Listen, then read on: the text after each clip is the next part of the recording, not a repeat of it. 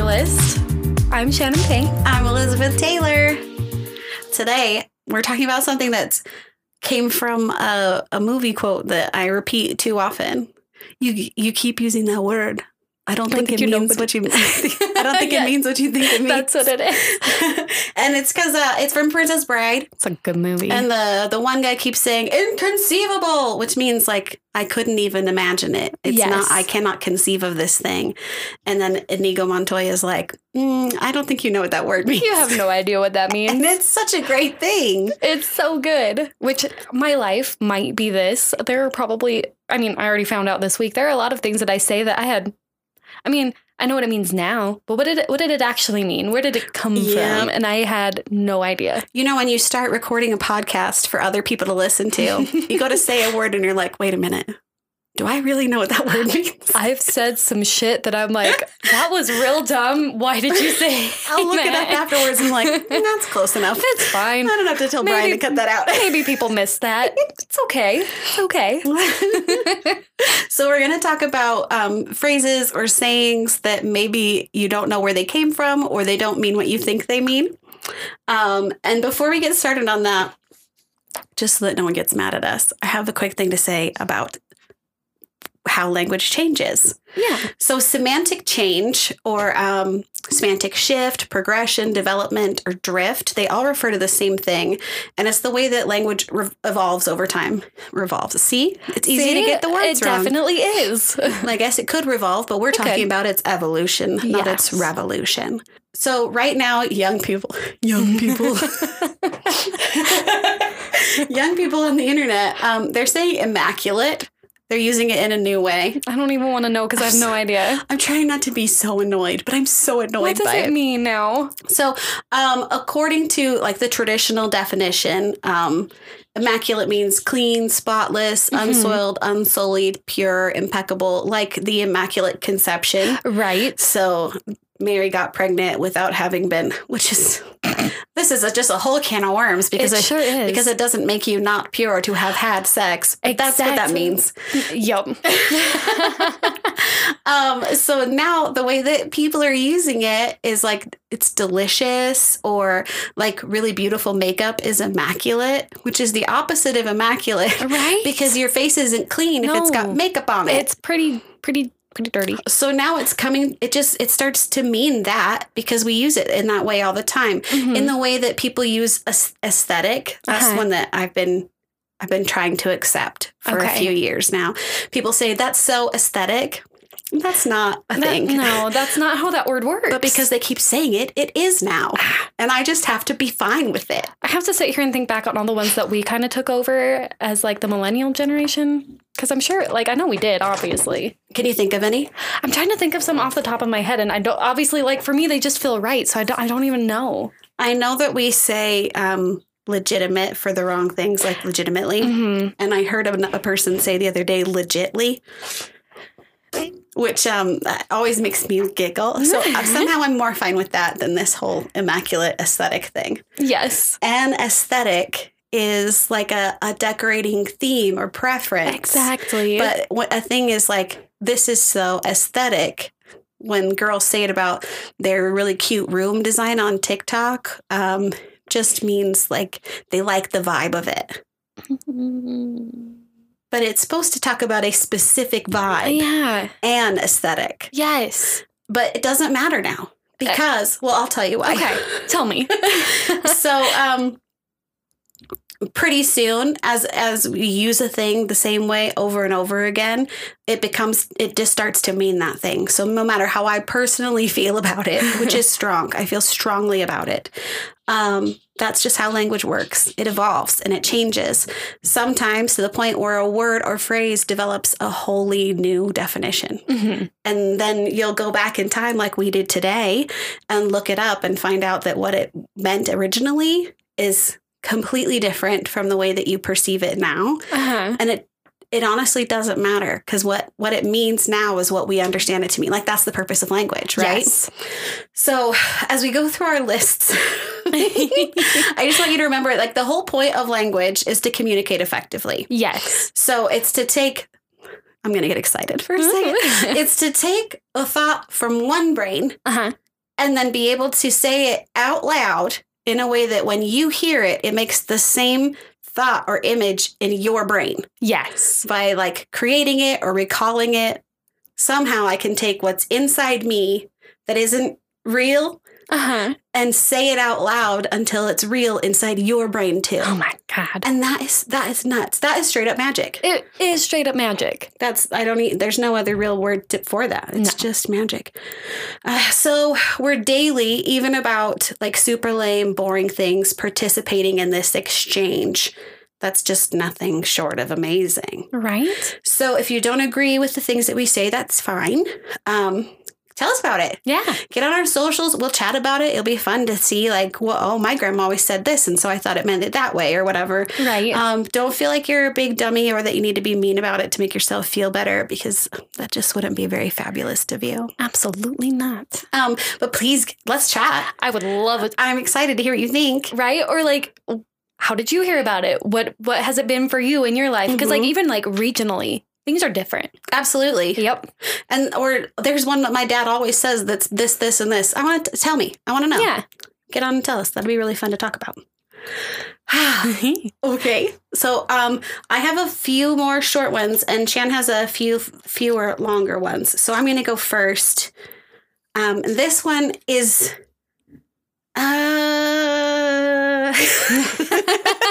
This could come off as me being like a fuddy-duddy, preachy kind of person. Okay. That's not the space that I'm coming from spiritually. Okay. So perfect. Perfect. So we all of us have heard to be or not to be. Yes. Right? I'm pretty sure he does it on Wishbone. Oh, yeah, definitely. Before I get into this one about to be or not to be, just a quick trigger warning that we are going to talk about suicide, not in any kind of graphic way, just the general idea of it. So to be or not to be, the soliloquy from Shakespeare's Hamlet, is about life and death. And I think we use it so casually. Oh, absolutely. And I just, not in a overbearing way, just thought, hey, what if you knew what that meant? Yeah. So I'm going to tell you about it. Okay. I took some quotes from the soliloquy to kind of explain it. So to live or not to live, basically, is what to be or not to be means. To bear those ills we have or fly to others that we know not of. So Hamlet is weighing the known pains and fears of life against the unknown of death by suicide. To sleep no more, and by a sleep to say we end the heartache and the 1,000 natural shocks that flesh is heir to. So here's the thing about that. If you didn't know what it meant or you hadn't really thought about it before, the next time you hold up a skull in the Halloween aisle and start hollering out these words that don't really mean anything, just take a second and have a little heed for those who've truly pondered that choice, and for whom those particular words have a great deal of meaning. That's all. That's my whole thought on that. I like it. I honestly didn't realize that that's what that was. Oh. Because I'm really bad about Shakespeare, to be real honest. You know, it's not always approachable. No.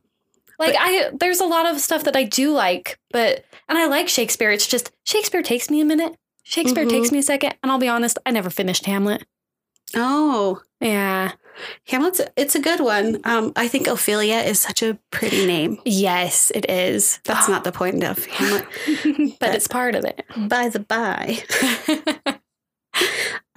It's a really beautiful soliloquy, and I don't know actors' names, but the guy who plays in the Benedict Cumberbatch Sherlock Holmes, he's the bad guy, Moriarty. Oh, yeah, I can see his face. I that cannot guy? remember his name. I'm pretty sure it was that specific soliloquy I saw like a video of him doing. Okay. And every now and then when you see a modern actor performing a scene from Shakespeare, they'll say it in a way that makes sense. They'll change the cadence from like the lines on the page to a way that we would speak. And suddenly all the words mean something. It just clicks. And I think that's a really brilliant work that they're doing. Absolutely. Slowly My feeding brain us needs that. Yeah. Give us secret Shakespeare where we're not paying attention and we'll just imbibe it. Absolutely. Yeah. So that's all I wanted to say about that one. It's not,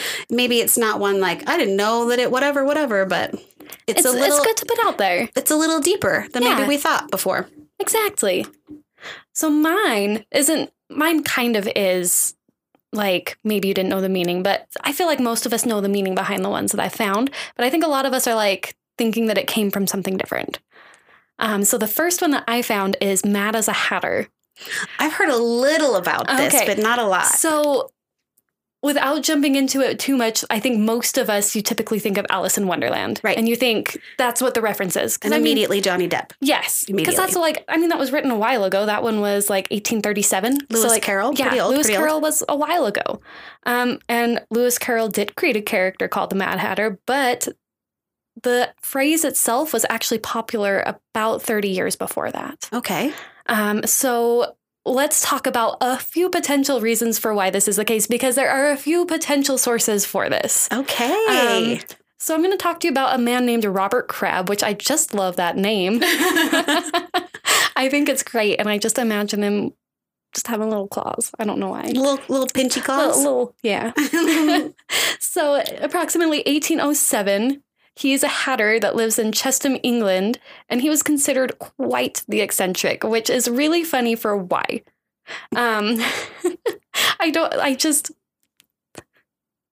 This feels very spot on to me. Okay. So he gave basically everything he had to the poor. Everything. Everything he had, he sold it, he gave the money to the poor. While he was still alive? While he was still alive. Oh, so cool. Every day of his life, this is what he's doing. Wow. And like there was a quote that said he lived off of dock leaves and grass. That doesn't sound great. Right? It doesn't sound awesome. Why is he doing this? He took the Bible extremely seriously. Extremely seriously. Oh, and that always goes so well. For him, it sounds. Maybe on a small scale, it works out. Maybe for him, it was. So he particularly was drawn to a New Testament verse that says, "If thou wilt be perfect, go and sell that thou hast and give to the poor." That was his life's motto. He was going to live by this. Christians at the time were like, "Buddy, you're reading into this too much." Entirely too much. There's no way in their minds that God meant for the poor to have more than they were going to have. And so that's why he was considered mad. That's one possible reason for why the term mad as a hatter, because he was a hatter, comes into play. So one specific hatter. One specific hatter that was just a little extreme in his Christian beliefs. Okay. So that's one possibility. Now let's talk about a little substance called mercury, because this one's really the big one. In the 18th and 19th centuries, felt hats were all the rage. Big, huge. Just a quick note about felt hats. When you think about that, you think of like the felt you buy at Joann Fabrics. That's not what we're talking about. No, it's from furs, right? Yes, exactly. So it was an animal. It was. Now it's a hat. Exactly. And they do something to make it hard and stand-uppy. And that is mercury nitrate.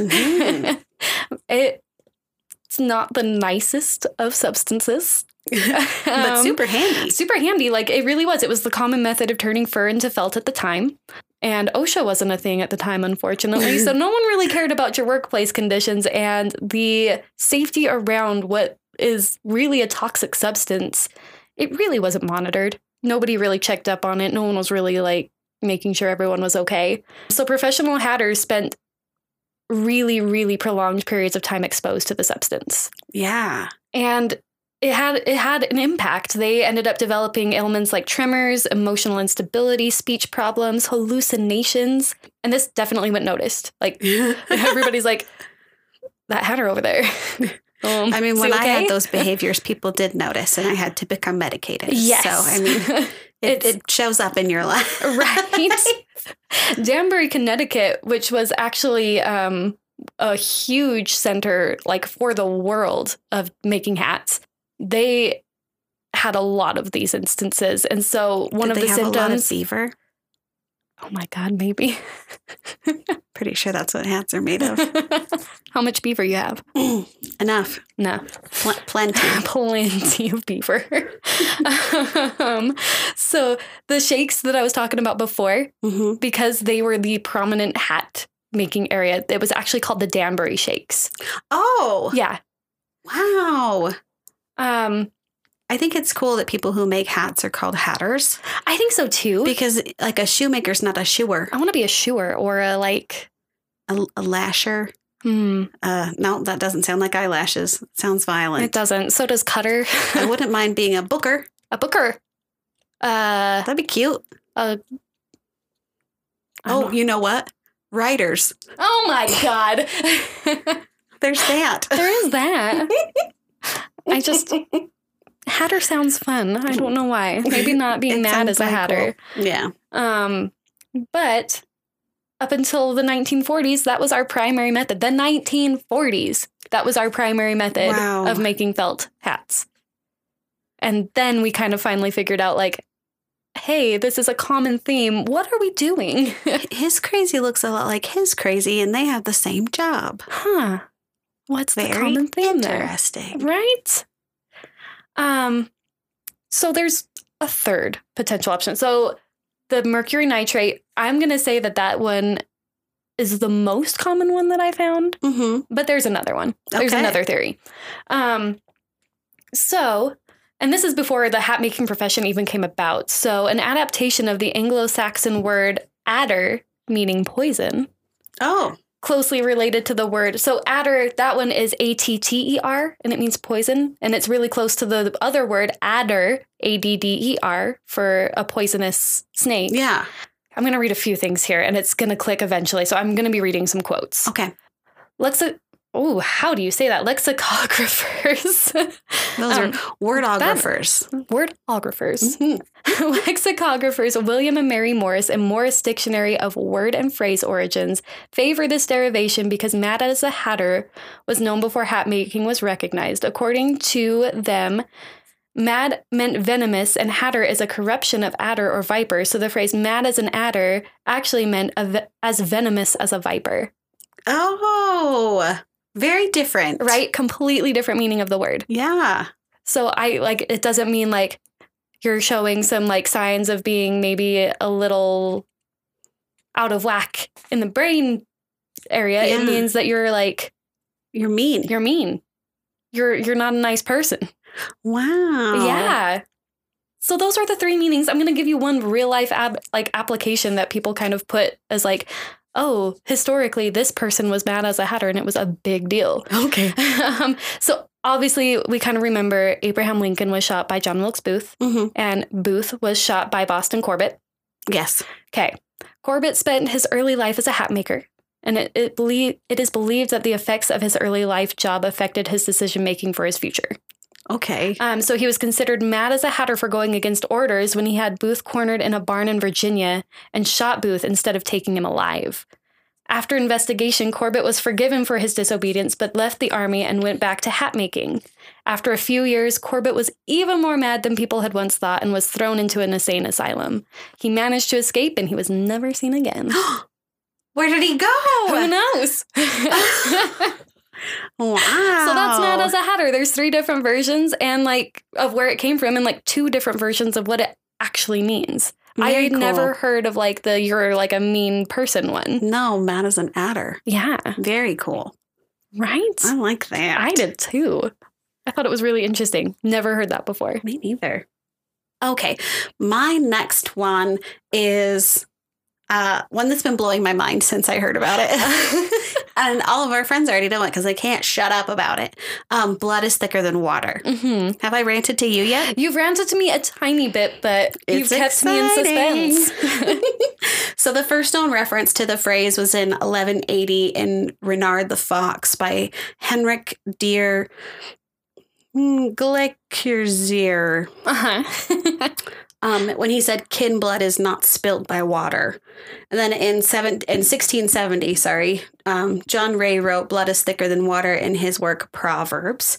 The invention of the phrase is actually credited back to Sir Walter Scott in his 1815 novel Guy Mannering, or The Astrologer. The commonly known proverb, blood is thicker than water, implies that family ties are the most important. Right. So the blood that families share is more important than the bonding of anything else. Okay. But the full quote, the blood of the covenant is thicker than the water of the womb, conveys like the literal opposite of that message. So the blood of the covenant are the people that you've battled and spilt blood with. Yeah. Your chosen family have the strongest bond. In a lot of cases, because this isn't old, it would reference like actual battles. Right. So people that you've truly spilt blood with. Rather than just like the people that you were behaving poorly and fell in high heels and scraped your knees with. Yep. Which is how you get them now. It's true. Bitches have some tight relationships via blood. Absolutely. For in more cases than just skin knees. We get it. We get it. Real soldiers. So the water of the womb, or the connection between biological families, is circumstantial and less meaningful. So people that you just happen to be born related to. Yes. Those relationships are possibly less meaningful. So can your womb friends be as cool as your blood friends? For sure. For sure. But birth doesn't entitle them to that connection, right? Well, I've always felt, because like I've always said, it's like the family you choose, not the family you're forced to have. I still choose some of my family that I was born into. Like, they're still part of the family that I choose. And some of the experiences that we go through together do keep us tight like that. Yeah. And make us stronger friends. Yeah. So when people say blood is thicker than water, insinuating that no matter what, you have to be on the same side as your blood relatives. I like the other definition better. I do too. The blood of the covenant, like the promises that we make to each other out loud. Yeah. Not the circumstances of our birth, but like our actions and choices in our lives are the things that tie us the tightest together. That's absolutely true. So I really liked that I one. love that. It felt very King Arthur and his knights kind of great yes. to me. I really liked it. No, that's a huge one in my life. That's absolutely, like I said, it's the family you are born into can be the family that you have that with as well. Like, you as long choose as it. You keep choosing each other, right? Exactly. I like that. That one's really good. I like it a lot. Oh my goodness. And I thought it was so interesting that it's just the actual opposite. Right. Like, you think it's one thing, and then when it's actually like spelled out more, you're like, oh, yeah, it can mean the exact opposite. It was way wild. Cool. Words Am I right? Crazy. You want to hear a fun one? This one, I knew what it meant. So, paint the town red. What does that make you think of? Getting wild for the night, right? Partying. Just going out, getting crazy, like living the party life for a whole night, just going for it. It's exactly what the origin story is, and it's beautiful. Oh my God. Okay. We're going back into time into the 1800s, April 6, 1837 to be exact here. Okay. So let's introduce you guys the Marquis of Waterford. All right. He's a wild man. He was this actually goes in well with the other one. He was actually titled or had the nickname of the Mad Marquis. What a cool nickname. I know. The Mad Marquis. The Mad Marquis. He was very famous for just being quite the lush. Super quite the lush, and all kinds of debauchery were sure to ensue basically anytime he went anywhere. He's that friend who, when he texts you, you're like, okay, but I can't get too crazy. Like, we need to keep it in check a little bit. I'm only gonna have 2 drinks tonight. I don't have Marquis inheritance. No. Some of us have some work in the morning.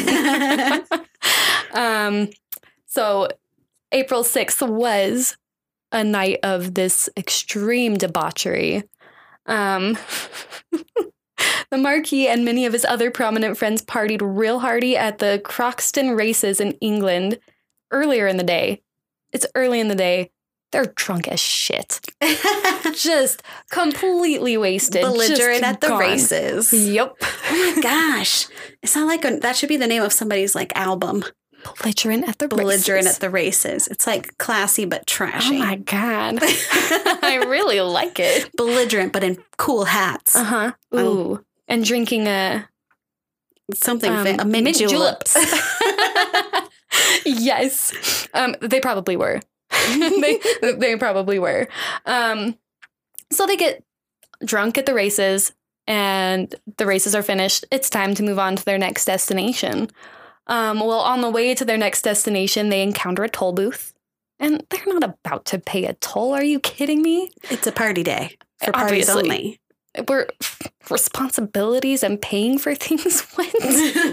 No. Grow up. Absolutely not. So the Marquis et al. Did not want to pay their fee, and obviously the worker wasn't about to let them in. Like, that's fair. These boozy revelers did not agree. They were not on board with this. These boozy revelers. Instead of paying, they found some painting supplies that were stashed nearby. As you do. As you do. And these were just happened to be on hand. They were doing some repairs to the toll booth. And the toll booth happened to be red. Yes. They first get the toll booth worker and paint him red. What a sucky day at work. What a real shit day. Like, I'm not gonna lie. Bunch of rich fuckers pay you red just for doing your job. Right? What the actual fuck? Like, I sit here and I say I love this story and it sounds like wild and exciting. I'd be fucking pissed. Yeah. Are you kidding me? What if it was my favorite outfit for the day and you just fucking ruined it? Red paint in your hair, in your eyebrows, in your ears. Shit doesn't come out. No. You're going to be scrubbing. And I'm sure, like, you're scrubbing for days at that point anyways. They didn't even have very good showers. No. What? If they had showers at all. If they had showers, they were probably... It's like a bucket situation. Oh, God damn. I'd be so mad. I'm just thinking this through, because at first I was like, getting painted red sounds real shitty. But they didn't... For people that have, like, two full outfits? Yeah. No loofahs. This is awful. This has just made it worse for me. So it doesn't stop there, though. A policeman comes. He gets painted red, too. Oh, no. He gets painted red, too. So they're done with that. They're like, okay, we took care of that. We're on our way. They're going to go to Melton Mowbray now with painting supplies in hand. They didn't pay their toll, by the way. And they nailed up the entrance. So they're the last people to enter. Yep. It's so good. What are they thinking right now? They're just... We're going to tear it up. We're fucking going. It's too late to turn back. It's too late to turn back. We're fucking owning it. And they do, because right now they're on a roll, right? Like, they're going. They've got so much fucking red paint. I know, it must. So the Marquis and his friends quite literally paint this town of Melton Mowbray red. They paint streets, they paint walls, they paint floors, they paint doors, they paint any surface they can find red. All of it. All of it's being painted red. They stole door knockers. They smashed flower pots. They painted the spots where those were red. This is great. So they climb in. So there's a Red Lion Inn in this town. The original. They rip the sign down and throw it into the canal. The mischief. I know. Okay. Somebody's got to pay for all this. They also tried to turn over a caravan of sleeping people. These guys go crazy. Oh, this one's great. You ready for this one? No. Oh my God. So they're climbing up on each other's shoulders. And there's a white swan inn. So not only is there a Red Lion Inn, there's a white swan inn. They climb up on each other's shoulders. They paint the white swan red. They still paint it red. So even 150 years later, they go back and take this swan down. There's still red flakes there on the back. It's still there. They went crazy. One person in this group, Edward Reynard, actually did get arrested. Is he the poorest one? Probably. But the Marquis actually managed to break his friend out of jail.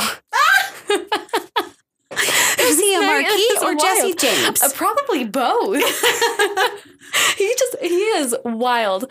So 18 months later, they were actually held accountable, and everyone in the group was fined 100 pounds, and this would be 8,000 pounds today. Okay. It is said that some of them kind of felt bad about it.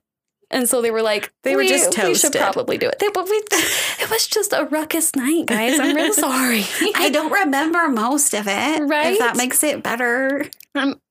Hopefully. Maybe.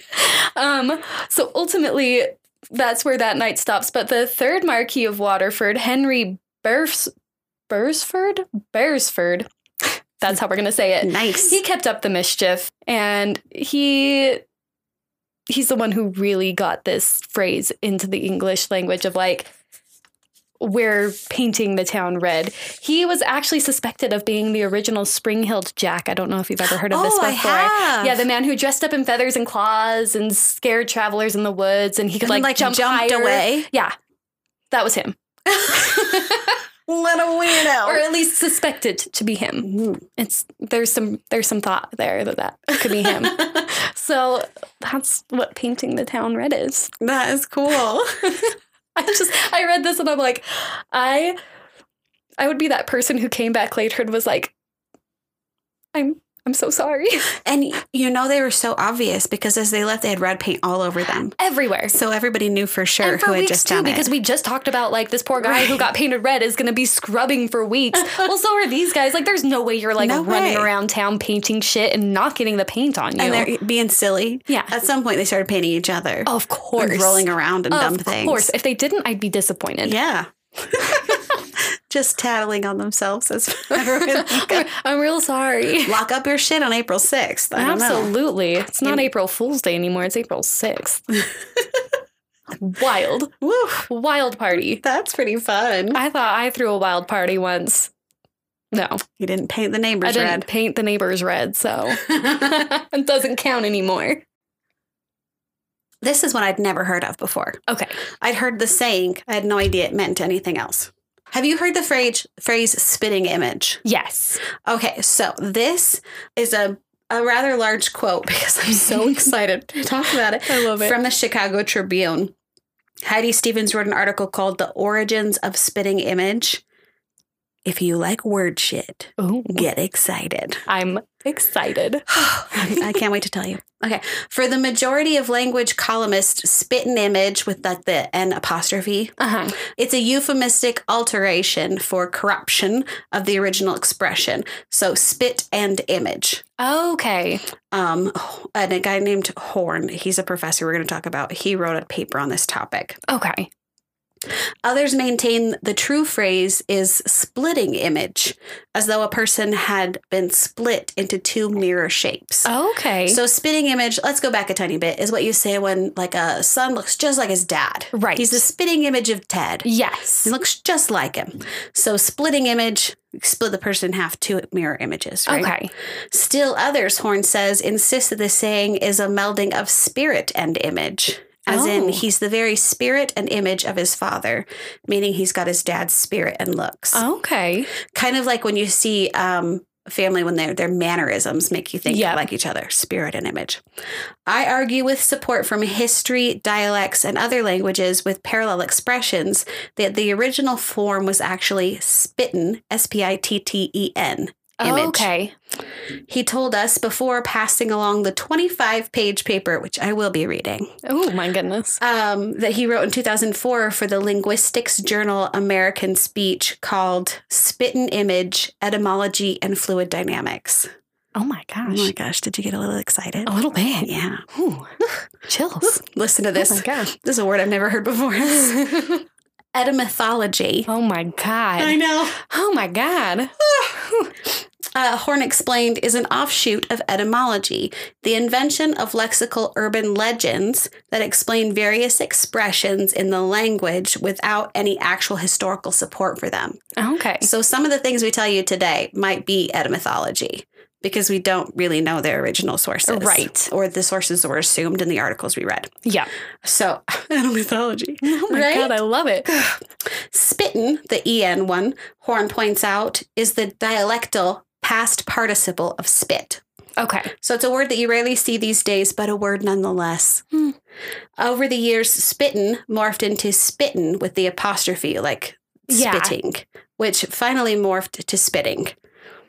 Here's where it gets interesting. Spittin' image, he says, refers to a likeness that was literally spit out, but where figuratively the spit in question involved a rather different bodily fluid. Oh my God. See what I'm saying? It has further been shown, Horn wrote in his paper, that the motivation of this participial form, attested in a wide variety of languages, rests in the analogy between spit and another bodily fluid. See how they can't say it, but we know what they mean. We know what they mean. Inherently more relevant to the transmission of genetic material. This is such a good article. Oh my God. These people with words, which explains why most historical uses refer to a father and son. Okay, that makes sense. You don't often hear the spitting image of their mother. Right. Because women don't make that sort of spit in the same sense. In the same way. Yes. It's not as... You know what it isn't. You know what it's not. It isn't as... You don't find it randomly in as many places. That's true. You can. You could. You can. You certainly can. But we don't talk about it as much, certainly. No, definitely not. We like to pretend that women don't do that at all. No, it never happens. How dare you? Oh my God. The nerve. Honestly. Right, spitting. Yeah. Yeah. So that's from, like I said, that the origins of spitting image. So I'd never heard any of those things before. Spit and image, spittin' image. Spittin' image. I just thought that was so interesting, revealing what is the word? Etymology. Oh my God. I'm not going to lie. You said that, and then I just got excited. And then you said the name Horn right after it. I was like, yep. That's how I feel about it. That was exciting word shit. Exciting words. Oh my God. You know, sometimes it's frustrating the way that language grows and changes, but it's still kind of fascinating. Oh, absolutely. The way an entire definition can change because someone heard it and repeated it incorrectly. Yep. And suddenly, if those words are what it is, then it means something completely different. Like that's amazing. It's like playing telephone in kindergarten. Yep. And they say ladybug and it comes out like you're a butt. That's absolutely what happens. That's really, really cool. I like it. So that's spittin' image. Love it. Crocodile tears. Oh, I'm excited for this one. You know what it makes me think of? What is that thing? It's on a painting. Is it in the Haunted Mansion at Disneyland of the lady with the umbrella standing on top of a crocodile? Yeah, isn't that it? That has to be it, right? That's what I think of when I think of crocodile tears. Mm-hmm. And I don't think the crocodile's crying in that. It just is what I think of. Mm-hmm. I think so. This one is a shorter one, for sure. This one isn't one of my long stories. We all know it's kind of like one of those, like, you're crying, but you don't really mean it scenarios, is what a lot of people attribute that to. Yeah. The expression comes from an ancient anecdote that crocodiles weep for their victims they are eating. People thought that they cried? So we'll kind of get into it, because, people thought, we'll get into it. Here we go. Okay. So first thing, a collection of proverbs attributed to Plutarch suggests that the phrase crocodile tears was well known in antiquity, comparing the crocodile's behavior to people who desire or cause the death of someone, but then publicly lament for them. The story is given a Christian gloss in the Bibliotheca by early medieval theologian Photios? Sure. Photios. So Photios uses the story to illustrate the Christian concept of repentance. The tale was first spread widely in English in the stories of the travels of Sir John Mandeville in the 14th century. It kind of came to be like people's fake version of repentance. Okay. Is what it was. So if you're pretending to feel bad, crocodile tears. Crocodile tears. Great. Here's the thing. Crocodiles actually do tear up. No, they don't. They do. That's so sad. They're not sad. So it's actually just like when they're eating something, when they're attacking something, when they're going for something, it's a natural part of their body to have tears come out of their eyes. They're not sad. It's just a natural reaction to it. Is it protecting their eyes for something maybe or something? Probably. Like that? It's interesting. Probably. Sometimes when I eat really good food, I get emotional. Yeah. Maybe it's like maybe that. That's it. Maybe that's it. It's just something that happens to them. So they're just do it. They just do it. So that's kind of where this came from. Is it's these crocodiles have these like false tears in their eyes eat you anyway. like, when they're eating you anyways. Like they're just gonna do it. It also kind of was talked about for Judas. Oh, and doesn't everything go right back to Judas? His fake crying after he betrayed Judas or betrayed Jesus. Judas betrayed. I've had too much wine. Judas betrayed Jesus. Well, he doesn't have a great ending. I think that doesn't he get something upside down? Oh, maybe it was an apostle who got crucified upside down. Maybe I don't know. He gets hung. He gets hung. That's what happens. I'd cry about that too. Yeah, I would too. That would suck. But that's the short and sweet of crocodile tears, is that crocodiles actually do have little tears that come out of their eyes. Idea. And it's not that they're sad about it. They're just fucking eaten, and it's a chemical reaction that happens in their body. Feels a little bitchy. It does. It's fine. Want me to feel bad for you while I die? God damn it. That's asking a bit much. Yeah, right. Like, that's actually asking probably too much. Probably too much. My next one is keep your nose to the grindstone. Okay. I recently read Cultish. Yes. Have you heard of Cultish? Yes. I listened to it on Audible. I liked it so much. Okay. I mean, only like 72 people listen to our podcast, but if one of them happens to be Audible, call me up. Please. Because I'm using that shit like a lot. Yep. Keep your nose to the grindstone originally. So people think it comes from one thing, but it's actually another. They're very similar. Okay. Well, let me tell you what it's about. For reals, it happens to knife grinders who are bent so far over the stone or like laying flat on their fronts so they can hold the blade against the stone really with their faces super close. Oh. So they can watch what they're doing. And your nose is a little too close to the grindstone. That's terrifying. People think it's about millers who put their nose to the millstone to smell for like burning cereal. That makes sense. To see if they're getting too much friction and they're burning what they're milling. But that is a millstone.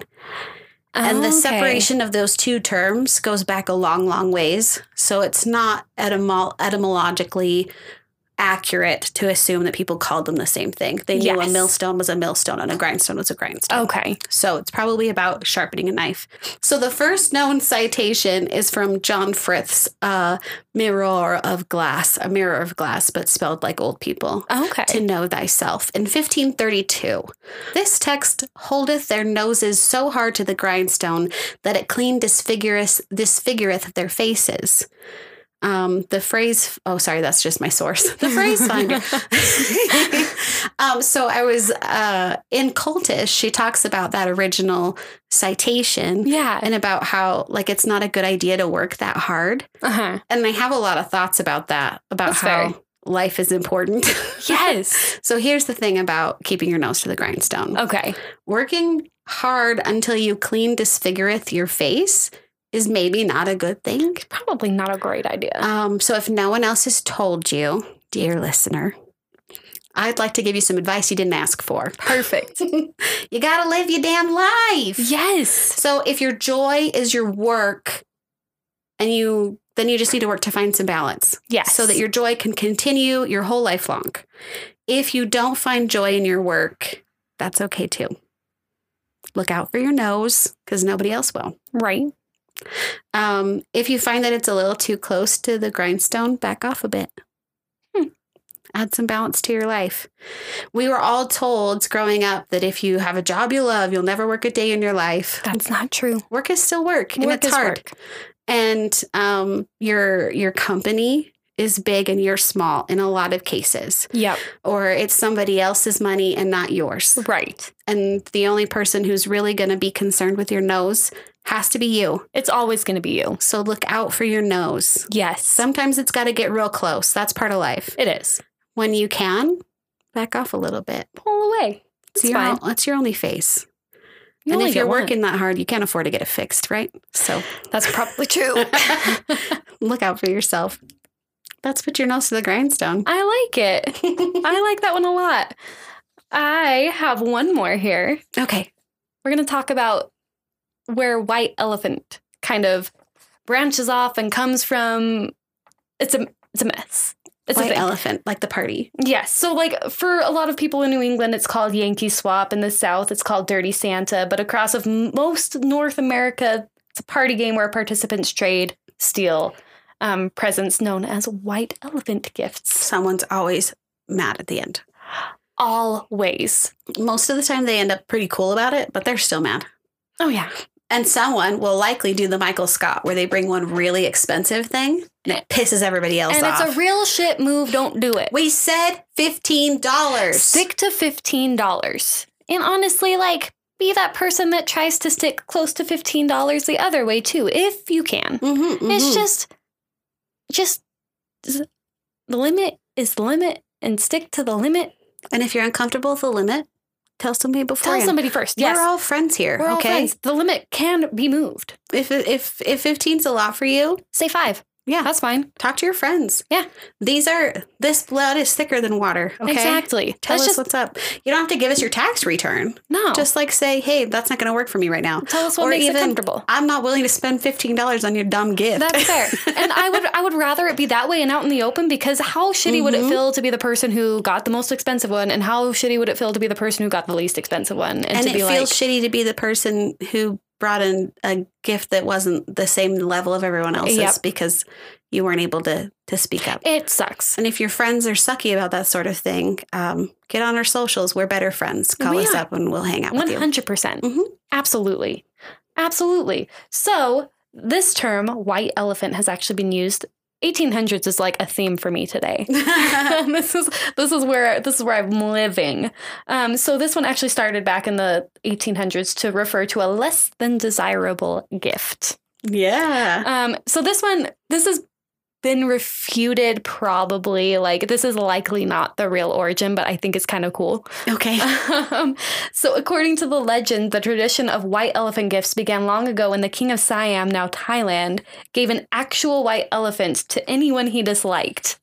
I would have been fucking thrilled. You would think, because, like, this is a status symbol, obviously. Like, it's a white elephant. This is huge. I'm taking no one has any giftable elephants. Absolutely. But what he was trying to do, so these rare elephants were actually quite expensive to care for. So you got the gift, but these things are pricey. So the white elephant was also a respected symbol in Thai and Buddhist cultures. So you couldn't get away with, like, regifting it or being like, so you got stuck with a money pit. Yeah. You couldn't get rid of it. Like, that's bad. But, oh my God, it's so much money. That king's a little bit of a bitch. It's true. I hope he did it to mean people. I hope so, too. I hope so. Like I said, it was just anybody he didn't like. He's like, white elephant. Here's an expensive obligation. Here's an honor. Peace. Bye. Oh, my God. So, according to the New York Times, the white elephant, impossible to get rid of but too expensive to maintain, would be an enormous financial burden, impoverishing, there we go, the recipient. But the legend really has no basis in fact, unfortunately. There probably aren't as many white elephants as you'd need. Right. And so Thai historian Rita Ringus says no Siamese monarch ever considered white elephants burdensome, nor gave them away. In Buddhist tradition, white elephants were a sign of status and good fortune. So that's kind of where that comes from. I kind of found some stuff about, like, white elephant parties going forward from there. Okay.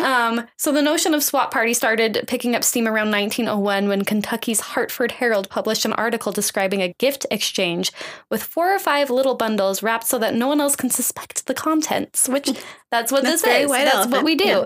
Early descriptions of swap parties recommended that players bring the most absurd gifts possible, finishing the game by handing out prizes for best bargain or worst bargain.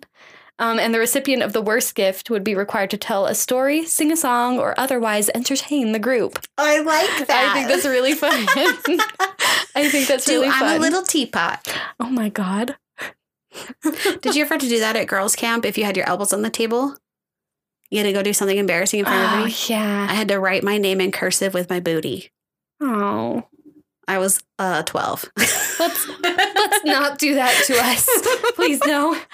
Please, no. Oh. So the term white elephant party appeared in a joke published in 1907 in Nebraska's The Columbus Journal. And here's a quote. It says, "A shocking thing happened in one of our nearby towns," the joke begins. "One of the popular society women announced a white elephant party. Every guest was to bring something she could not find any use for and yet too good to throw away." 9 out of 11 women invited brought their husbands. Ladies, you savage. Are just the most sassy and savage. Oh my goodness. And they all probably came like, I have the best group. And not everybody else did the same one. Yes. Still funny. And then after that, these all, like, for a while in the early 1900s, these parties just became, hey, bring something you want to get rid of. Uh-huh. So that's kind of where that came from. I just really liked the sassy. I've been to both kinds. I've been to the one, bring something weird as hell. Like one was a boob mug where you have to drink out of the nipple. I drink out of that. It was pretty interesting. But then I've also been to some where it's like a thing that you'd actually like to have. Yeah. So I mean, I've seen both. You just have to say what you want before or else somebody's going to bring something weird. Guaranteed. Guaranteed. So that has to be outlined beforehand. Mm-hmm. You have to be specific. Just throwing that out there for everyone. Absolutely. Okay, I have two more short ones. Perfect. You ready? Yeah. The first one is buck naked. Oh. So originally, some people think that the original expression was butt naked because buttocks has actually been around and referring to the backside since the 17th century. So it's a pretty old word. But some think it was actually buck naked, referring to a buckskin, the skin of a male deer, because deer are naked. Right. Or a male indigenous person or person of color. And in that sense, buck is extremely offensive and yucky. Yeah. So since the intended meaning of both phrases is the same, that you're completely naked. Right. Nothing's lost and a lot of dignity is preserved. If we all just agree, then we say butt naked now. I'm all for butt naked. A person is a person, no matter how nude. Absolutely. So butt naked it is. Butt naked. Butt naked. And in case you're going to text it to somebody, that's 2 T's. Yes. FYI. BUTT. And the other one is a really fun one. I think a lot of people have heard of it, but I really enjoy this one. So I'm going to tell you about it. Have you seen signs for like ye old pizza shop? Yes. Or whatever. Ye old is a phrase used in connection to connect like a name of a business or whatever to the medieval past. Okay. So it dates back to the 18th century. Ye old bookshop, ye old pizza parlor, ye old arcade. Perfect. I want to go to a ye old arcade. What does that look like? Amazing. Oh my God. Using the term ye to mean the is kind of like the most famous typo ever. Okay. Basically. So in early modern English, it would have been written, it looks like PE because they used the letter from Old English called thorn.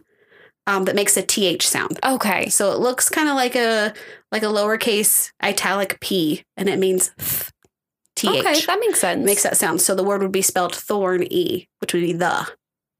That's perfect. That makes sense. In the Tudor period, the scribal abbreviation for the with a thorn looked like a fancy letter Y with a little tiny E over the top of it. And because P and Y look so alike in medieval English, like almost indistinguishable. Yeah. And sometimes the E would get kind of scooted over like a superscript number. So it'd be like Y squared. Oh, okay. Yeah. People started to think it was ye. Oh. Because when you read back, we don't know what thorn looks like. Right. It looks like a Y. Yes. Y-E. Ye old. Ye old. But it was actually the old. Oh. It was never ye. That makes sense. Isn't that interesting? That's wild. So, ye old was not a thing, but we thought it was. We used it like it was. We all accept it like it was. Mm-hmm. So now it doesn't matter. Now it is. Now it just is. Ye old is a thing now. And we all understand that it means like to harken back to the past, which is fun because ye old did not exist there. Right. But it doesn't matter. It does not matter. Because it still means that. Yes. Even though it's not real, which is pretty cool and pretty silly. I love it. That's super fun.